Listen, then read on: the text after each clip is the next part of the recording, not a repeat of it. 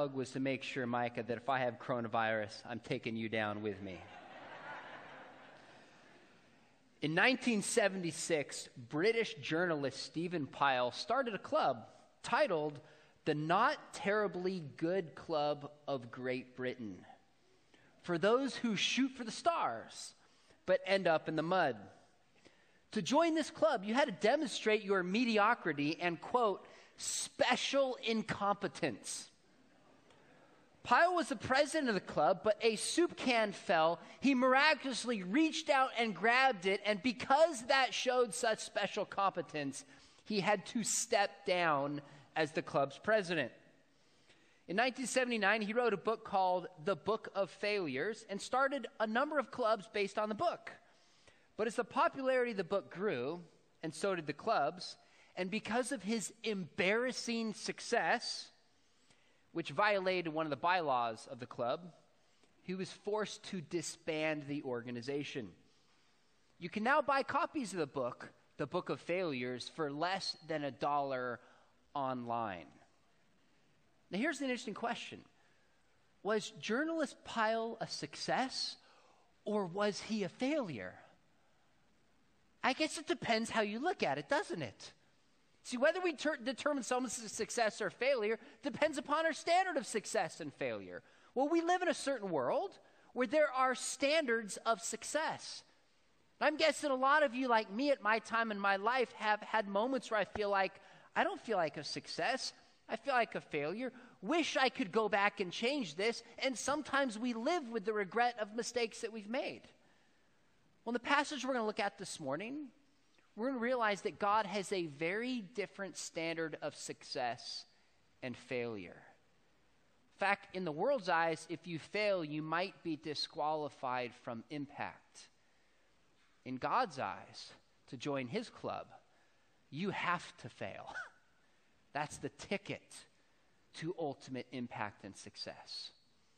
So we're going to take a look at a story where God's closest followers, his 12 disciples, actually fail pretty miserably, but God restores them and uses that in his ministry and impact through them. So the story this morning starts in a place called the Mount of Olives. If you've been to Israel, you know that as this image comes up, this is an old picture, an ancient picture of Jerusalem. You can see the Temple Mount. On the top right corner, you see the Mount of Olives. So there's the city of Jerusalem, there's the Kidron Valley, and then the Mount of Olives that goes up on a hill overlooking Jerusalem. Now, it's interesting that Jesus goes here with his disciples, because in 2 Samuel 15:30, David did a similar thing. It says, "But David went up the ascent of the Mount of Olives, weeping as he went, barefoot and with his head covered. And all the people who were with him covered their heads, and they went up weeping as they went." Why did David go there? Because he was ran out of Jerusalem because his son Absalom had stolen the throne. Jesus also goes to the Mount of Olives when he prays over Jerusalem and weeps over them.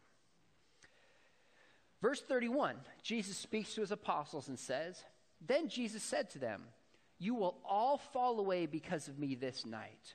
For it is written, I will strike the shepherd, and the sheep of the flock will be scattered.'" About 3 or 4 months ago, I went with a group of thinkers and influencers to Israel. And one of the people that went with us was a Navy SEAL who's a Christian writer and speaker. And of course, because I was interested, I asked him, "What was the training like to be a SEAL? Tell me about some of your missions." And I remember one thing I've heard from a number of SEALs is when they go on a mission, they know for sure that their fellow SEALs have their backs. They know their SEALs will lay down their lives for one another, for an innocent bystander, for their country. Because you only become a SEAL if you demonstrate a willingness before you get there to go to the extremes and never give up. That's what you know if you're a SEAL. Well, here's Jesus going into spiritual battle with a group of people that are untested. In fact, not only does he not know what they're going to do, he actually knows they are about to abandon him at his moment of greatest need. He knows this. Can you imagine how lonely Jesus felt? Sometimes because Jesus is God, we kind of give him a pass on his suffering, but Jesus was fully human. Last weekend, I was preaching up in the Bay Area at a church, and before the service, a high school student, he was going to be a sophomore, so probably 15, 16 years old. He was a sophomore. He asked if we could chat, and I said, hey, what's going on? He says, I don't know what to do. He says, I have no Christian friends. He goes, I don't have any. He goes, in fact, I had one Christian friend. This kid was an athlete. He goes, I'm a receiver. He was the quarterback on my football team, and recently he just took his life. He goes, what do I do? He said, I feel so alone in my life. And we talked for a long time, and I prayed with him, and I encouraged him. But one thing I tried to say is, I said, I know you feel alone. I get it. But realize part of being a Christian is that God just hasn't given us a book. He hasn't just given us a prophet. God doesn't just stay up in heaven distant from us. He has stepped into human race, and Jesus, in human flesh, he knows exactly how you feel. I said, in this passage I'm teaching on next weekend, Jesus was abandoned by his closest followers. We live in an age where there is an epidemic of loneliness and depression and anxiety. I work with this young generation called Gen Z, and I also do a lot of research, and studies show that many in this generation would describe their generation as the loneliest. Now, there's a lot of reasons for this, but at the heart of it for many is this little rectangle thing we call a smartphone. And I'm not saying technology is bad. I love technology. But we don't often reflect upon how technology affects our relationship with people. Friends, a digital like doesn't compare to a physical hug. It doesn't. So many people are lonely and depressed today because they don't have flesh and blood relationships. They don't feel known. They don't feel understood. Well, the heart of our faith is a God who actually understands. He's experienced loneliness. He's experienced rejection. He's felt what it means to feel like everybody's against you, and you are the only one doing that which is right. That's why Hebrews 4:15 says, "For we do not have a high priest who is unable to sympathize with our weaknesses, but one who in every respect has been tempted as we are, yet without sin." So we see Jesus hungry in the Bible. We see him tired. In this passage, we see this human Jesus suffering and alone. It's powerful. But the story continues in verse 32. Jesus said, "But after I'm raised up, I will go before you to Galilee." Peter answered him, "Though they all fall away because of you, I will never fall away." Jesus said to him, "Truly I tell you, this very night, before the rooster crows, you will deny me 3 times. Peter said to him, "Even if I must die with you, I will not deny you." All the disciples said the same thing. And we've all heard the phrase that pride comes before the fall, right? Pride comes before the fall. So if pride comes before somebody is knocked down, what comes before somebody is raised up? If pride comes before the fall, what comes before somebody is exalted? Humility. That's right. If pride comes before the fall, then humility comes before the rise. Now, Peter and all the apostles are well-meaning, and they love Jesus, and they've learned from Jesus, but they're naive, and they're clueless, and they're untested, and they fail at this moment. Why? Because they rely upon their own strength. I remember when I was a kid, my mom said to me, she said, "Son, never say never." And because I'm somewhat philosophically inclined and was a little bit sassy, I said, "Mom, if you're never supposed to say never, why did you just say never, say never?" And then my dad rightly put me in my place.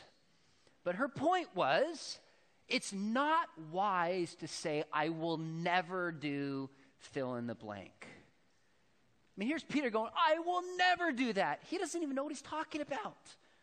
It's just not smart and probably clueless in many areas to say that'll never happen to me. Peter said that, and that very night it happened to him. But what happened is Peter was up here, and what Jesus needed to do was to humble him and allow him to be broken so he could ultimately use him for his purposes. It says in a passage you'll look at in weeks coming up, it says, Peter denies him 3 times and went outside and wept bitterly. He was broken. You know, God cannot and does not use us until we're humble, until we're broken, until we failed, so to speak. Then we're in a position for God to use us for his good purposes. You know, it's amazing. You see this throughout the literature and stories of the world. This is kind of a universal theme. So as Pastor Micah mentioned, I love superheroes. One of my favorite superhero movies was Thor 1, which came out in 2011. And Thor 1 is about Thor, who's about to become king, but he's arrogant and he's rash and he's foolish. And he doesn't respect his father. He almost leads him into war and costs him a ton of lives. So what happens is his father has to take the hammer from him and banish him to earth, losing his powers. And he only gets his powers back when he's been sufficiently humbled. Take a look at this clip from the movie. Thor 1, right when he gets his powers back. Brother, whatever I have done to wrong you, whatever I have done to lead you to do this, I am truly sorry. But these people are innocent. Taking their lives will gain you nothing.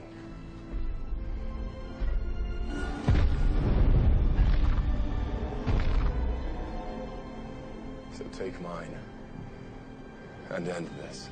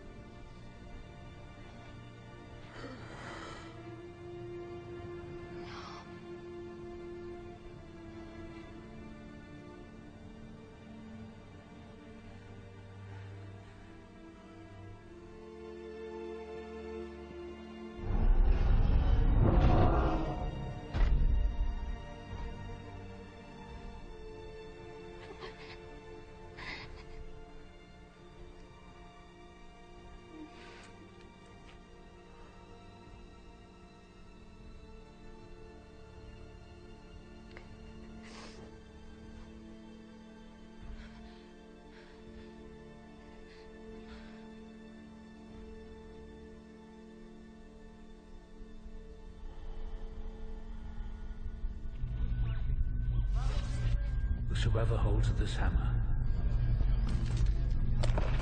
if he be worthy, shall possess the power of Thor.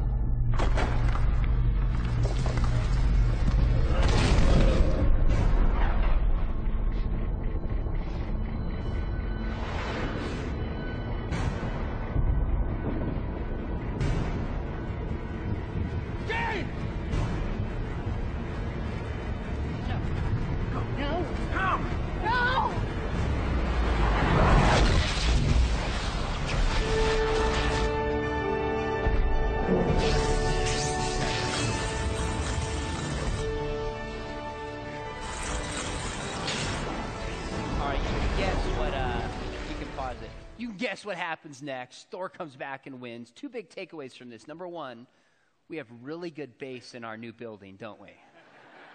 They have effectively put in a good sound system. Isn't it amazing to see the same theme in this film? He has to actually be willing to lay down his life. He's got to be humble. He's broken. Then he's ready to be the hero. That's what happens with the apostles. They were naive and they were foolish, and then they're humbled. So I often think about, in this passage in the garden, what if instead of being up here where Peter's just rash and foolish, he had already been humbled and Jesus says to him, "You'll deny me 3 times." I think Peter might have responded differently and said, Lord, by your grace, may it not be so. My desire is to follow you no matter the cost and to lay down my life for you. Yet I know I can't do this in my strength, but only in yours. If I fail, may I rely upon your grace and comfort to be restored back to you. How do we know Peter got this? In 1 Peter 5:16, Peter says, humble yourselves, therefore, under the mighty hand of God, so at the proper time he may exalt you. Pride comes before the fall. Humility comes before the rise. If you want God to use you, you've got to be willing to humble yourself. It's out of your brokenness that God raises us up. Verse 26-36, it says, and then Jesus went with them to a place called Gethsemane. He said to his disciples, sit here while I go over there and pray. Now, if you've been to Israel, you've probably been to this place called Gethsemane. There is a garden on the bottom part of the Mount of Olives. Now, those trees that are there are about 800 years old. But scholars are pretty confident this is what the garden would have looked like in the time of Jesus. Here's a picture recently when I sent that. It was about a decade ago. And Pastor Derek goes, yeah, your son looks old in that picture. You can go and visit the Garden of Gethsemane today. And it says in verse 37, it says, and taking with him Peter and the two sons of Zebedee, he began to be sorrowful and troubled. Then he said to them, my soul is very sorrowful, even to death. Remain here and watch with me. Going a little further, he fell on his face and prayed. When I read this, something hit me. You tell me, when people are confronted with Jesus, who normally falls on their face? Jesus or them? Them, they do. In fact, earlier in Matthew 17, just 9 verses earlier, the same 3 apostles, Peter, James, and John, go up with Jesus to the transfiguration. And it says they fell face down and were terrified. But in this passage, Jesus is such at the point of death that he falls on his face. Now the question is why? And the quick, easy answer we often give as Christians is, well, he's about to be crucified. We've seen the passion. We know how terrible it is. But I think the physical suffering on display in the passion, which, by the way, to be honest with you, was PG rating compared to what crucifixion was really like. Even Mel Gibson had to taper it back. The physical suffering he went through is merely a physical demonstration of the deeper spiritual agony that Jesus was going through. I mean, think about it. The only sinless person who's ever lived was about to take the weight of all the sins from every person, past, present, and future. In one sense, it's the greatest act of justice because Jesus does this willingly. In another sense, it's the greatest act of injustice. His anguish was not just that he would be crucified, although that was a piece of it. His anguish is that he was about to spiritually ingest all of the injustices ever done in the history of the world, and he's the only one who is innocent. That's why 2 Corinthians 5:21 says, for our sake he made himself to be sin who knew no sin, so that in him we might become the righteousness of God. So we see this human side of Jesus in anguish, but don't miss, in the same passage in verse 45, Jesus refers to himself as the Son of Man. Now, when I used to hear this, I thought Son of God means he's God, Son of Man means he's man, but it doesn't. The phrase Son of Man is a divine title from Daniel chapter 7. When Jesus calls himself the Son of Man, he's actually calling himself God. So in Matthew 26:64, a few verses later, when Jesus is on trial, it says, but I tell you, in the future, you will see the Son of Man seated at the right hand of God in power and coming on the clouds of heaven. Jesus refers to himself as God in human flesh in the same passage in which we see him in anguish and suffering. Isn't that amazing piece of the incarnation? He is God, but he is fully human. Verse 39, it says, and going a little farther, he fell on his face and he prayed, saying, my Father, if it be possible, let this cup pass from me. Nevertheless, not as I will, but as you will. You ever pray to God for something and God doesn't answer your prayer? It doesn't seem to answer your prayer. I think of two friends of mine, one a couple decades ago, one within the past couple years, amazing speakers, apologists, evangelists, and writers, who both died young and prematurely, and I prayed they didn't, and it made no human sense. No human sense. Why would God allow this to happen? You know what's interesting? In this passage, Jesus is praying to God the Father to let this cup be taken from him. And he doesn't answer his prayer, does he? You ever thought about that? If God doesn't answer a certain prayer to Jesus because he had a deeper will, do you think God might at times not answer your prayer and answer my prayer? That's kind of an unsettling idea, isn't it? Jesus pleads to the Lord and he doesn't. Even the Apostle Paul has a thorn in his flesh, and God doesn't take it away for deeper purposes. Now, it seems to me this could either be encouraging or it could be discouraging. You could say, okay, wait a minute. If God at times doesn't answer a prayer that Jesus and Paul prayed, then why should I bother to pray? Because clearly I'm not Jesus or I'm not Paul. At least hopefully you're humble enough to realize that one. Or it might be encouraging, saying, okay, if God doesn't answer a certain prayer of Jesus and one of Paul, then when I pray, I'm in good company. This is a part of the bargain of what it means to be in a relationship with God. But the last part gives the clue. The last part, what did Jesus say? He said, not as I will, but as you will. This could be a tough pill to swallow. Because when I pray, sometimes I'm tempted with the idea, like, God, can't you see it my way? Because if you could, you would know that I see things better than you do. Hello, God. I mean, honestly, clearly this has to be the best plan. Why don't you just go ahead and do it? That's human nature, isn't it?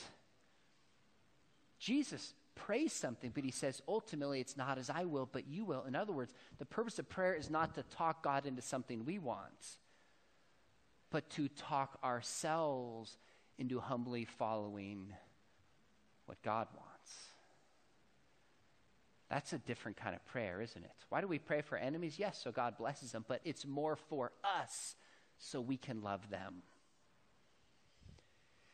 And then the heart of the passage gets to verses 40. It says, and he came to the disciples and found them sleeping.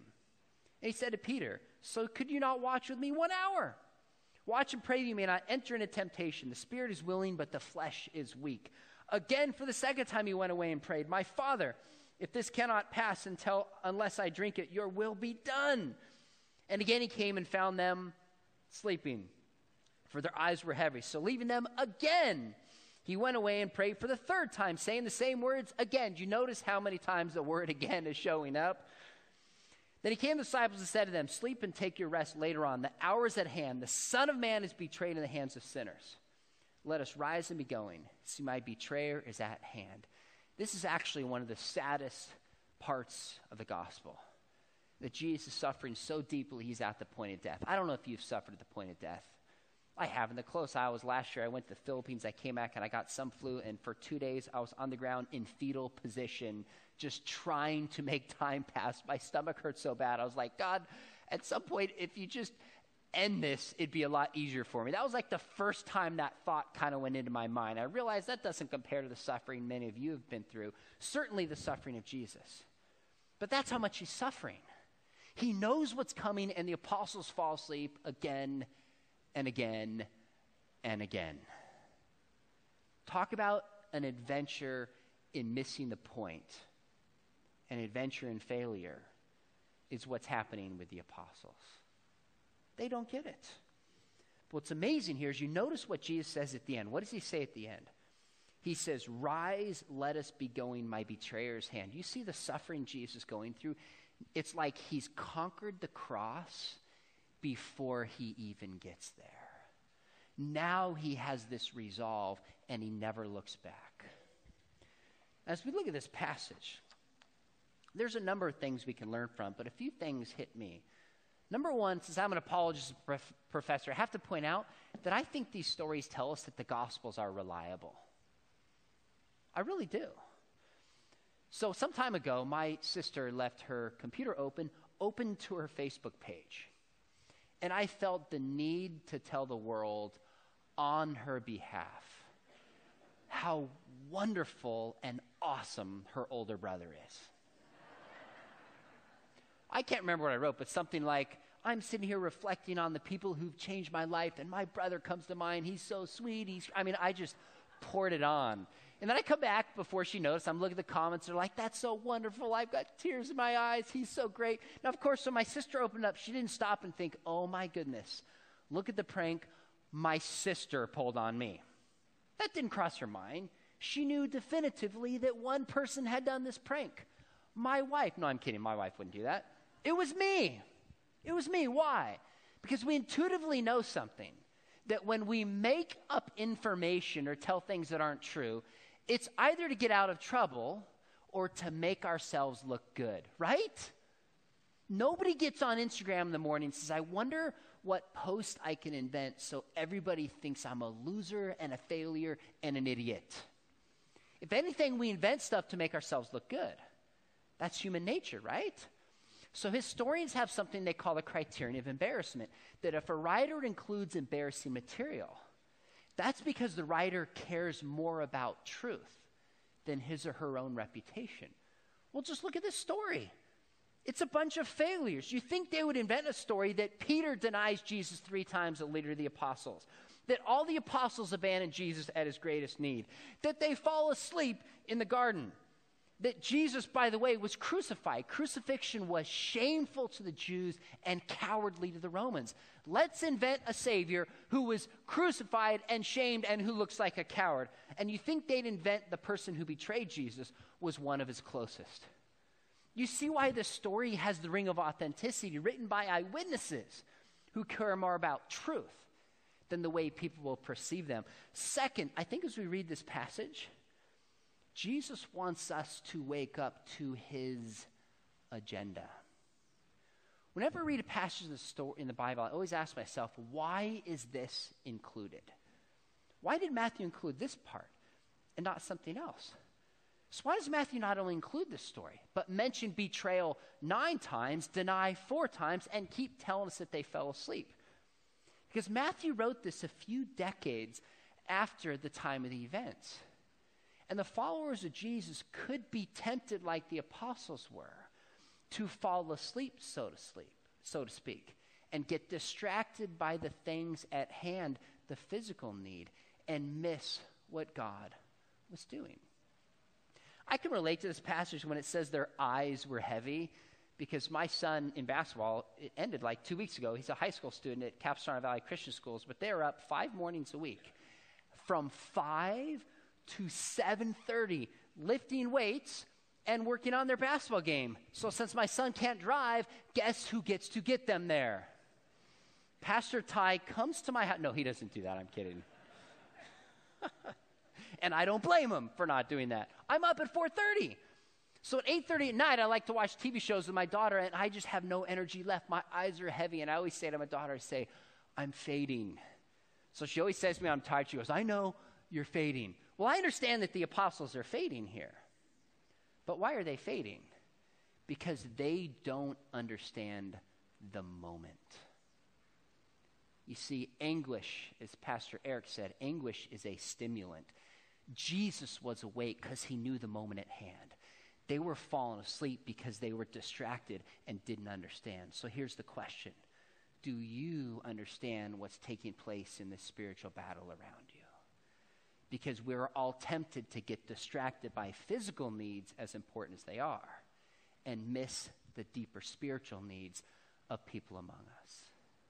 Could that be you? And third, if God can use the apostles, he can use anyone.